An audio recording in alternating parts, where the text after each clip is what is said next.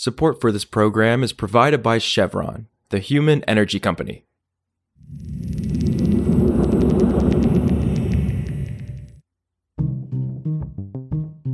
This is Politico Energy. I'm Catherine Morehouse. Last year, for the first time ever, the hundreds of countries that attended the United Nations Climate Change Conference agreed that the world needed a loss and damage fund.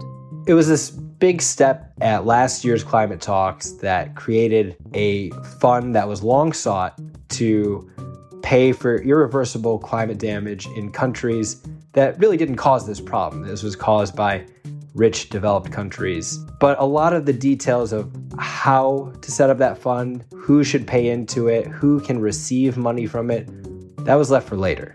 That's Politico's Zach Coleman. And the thing is, later is now, and the United States' top choice to lead the fund is pretty controversial. Look, my sources are telling me that the World Bank leading this fund is drawing a lot of skepticism, especially from the countries that are supposed to benefit from the loss and damage fund. They have real concerns about what this will mean for accessing money that they feel really is life or death for them. Today, Politico's Zach Coleman on the fight over the World Bank leading the world's loss and damage fund. It's Wednesday, October 18th. The U.S. wants to have the loss and damage fund housed within the World Bank for some pretty practical reasons. One is that it's very familiar with it. It is the largest shareholder of the World Bank. It's investing a lot of time and energy to reform the bank, to do more to fight climate change. And maybe one of the more practical reasons is it already exists. I mean, this loss and damage fund, creating it whole cloth, is going to take quite a bit of time. If you want to get money flowing right away, it might be best to set it up within an institution that already exists. And the one that they have proposed is the World Bank. Got it. Okay. And you're reporting that this idea of the World Bank leading the loss and damage fund is drawing a lot of pushback and skepticism from developing countries. Could you lay out some of their concerns and what sort of system they do favor? The biggest reason developing countries are skeptical of this plan to house the fund within the World Bank is because the World Bank has suffered from these criticisms that it does too much to surface the interests of the developed countries that fund it, like the U.S. and European Union nations, and doesn't give enough power or say to those that receive the aid, which typically are developing nations. And that's a really important thing to think about here, because if we think about how you're going to use political capital to get funds, I mean, a lot of the most vulnerable nations to climate change are ones that don't necessarily have the biggest political heft. I mean, we're talking about, there's some real questions about, will this be an equitably run fund? And another very technical but logical thing to think about here is, will everyone have access to it? Not every single country that might need funding is a traditional World Bank client. So do these relationships even exist? And that is a significant concern as well. Right. Okay. And I mean, you're describing a pretty complicated system here. And I'd imagine that the conflict over who ultimately runs the fund is only one of a handful of issues in establishing a path forward for wealthy nations to pay for the climate damages of smaller nations. Could you lay out some of the other hurdles that exist?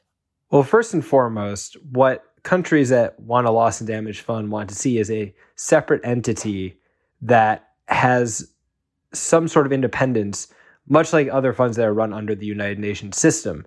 So one of the biggest things at the center of this fund, though, is who is actually going to fund it. I mean, we have to go to some pretty basic principles here. I mean, the U.S. did not necessarily love the idea of creating this fund. They were kind of reluctantly backed into this corner, and is sort of a recognition that public funds, like those approved by Congress, are not going to be available, certainly not all the time at least.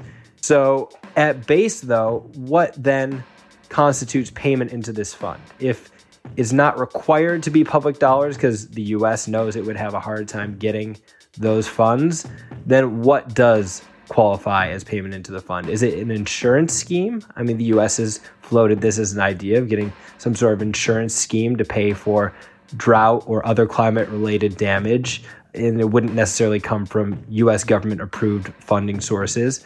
Is it other money from financial institutions like the World Bank? These are big, thorny questions. And in fact, the thorniest question, though, is not necessarily just what sources pay into it, but what countries pay into this fund. China has resisted paying into this fund, even though it is the world's largest greenhouse gas emitter to date, but it has historically been considered an emerging economy, a developing country, and it negotiated with a group of 77 developing countries along the lines that, China and other developing nations should not be expected to pay into this fund. And that is a negotiating block that exists to this day and has caused quite some division as countries try to iron out a lot of the details that were left for later when this fund was created. Interesting. And could you lay out where we are now? We have these climate talks with the UN next month. How has the United States responded to those concerns, and how is it talking about this ahead of these climate talks? The United States is putting diplomatic resources to figuring out these questions around the loss and damage fund.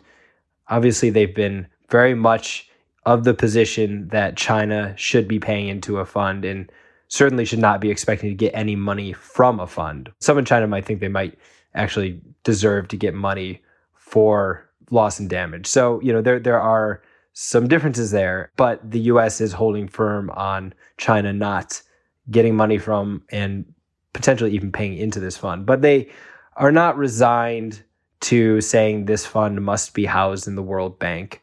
I talked to a State Department official who said this is part of the negotiation. We'll see what happens with it.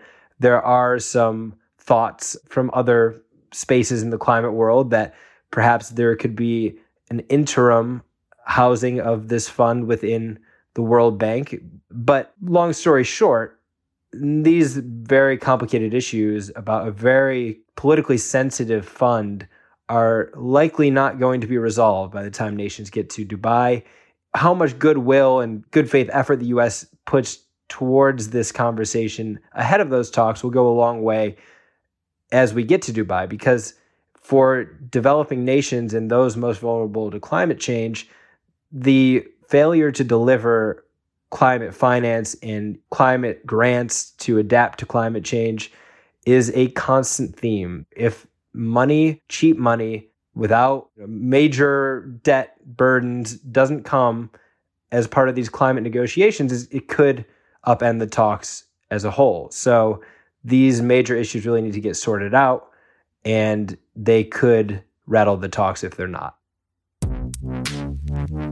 Also, the recent flood of federal money to expand clean energy has made it possible for the U.S. to reach net zero climate emissions by mid-century, but only if the programs are implemented as efficiently as possible. That's according to a new report released on Tuesday by the National Academies of Sciences, Engineering, and Medicine.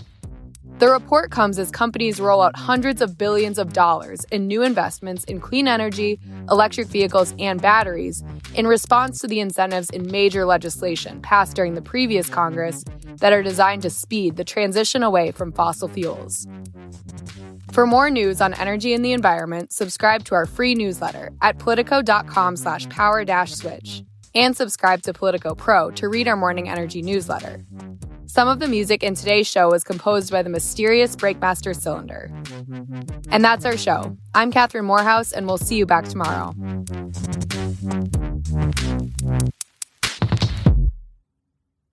Support for this program is provided by Chevron. Chevron is working to responsibly meet rising energy demand across their U.S. operations, like at their Gulf of Mexico facilities, which are some of the world's lowest carbon intensity operations, helping supply energy that's affordable, reliable, and ever cleaner.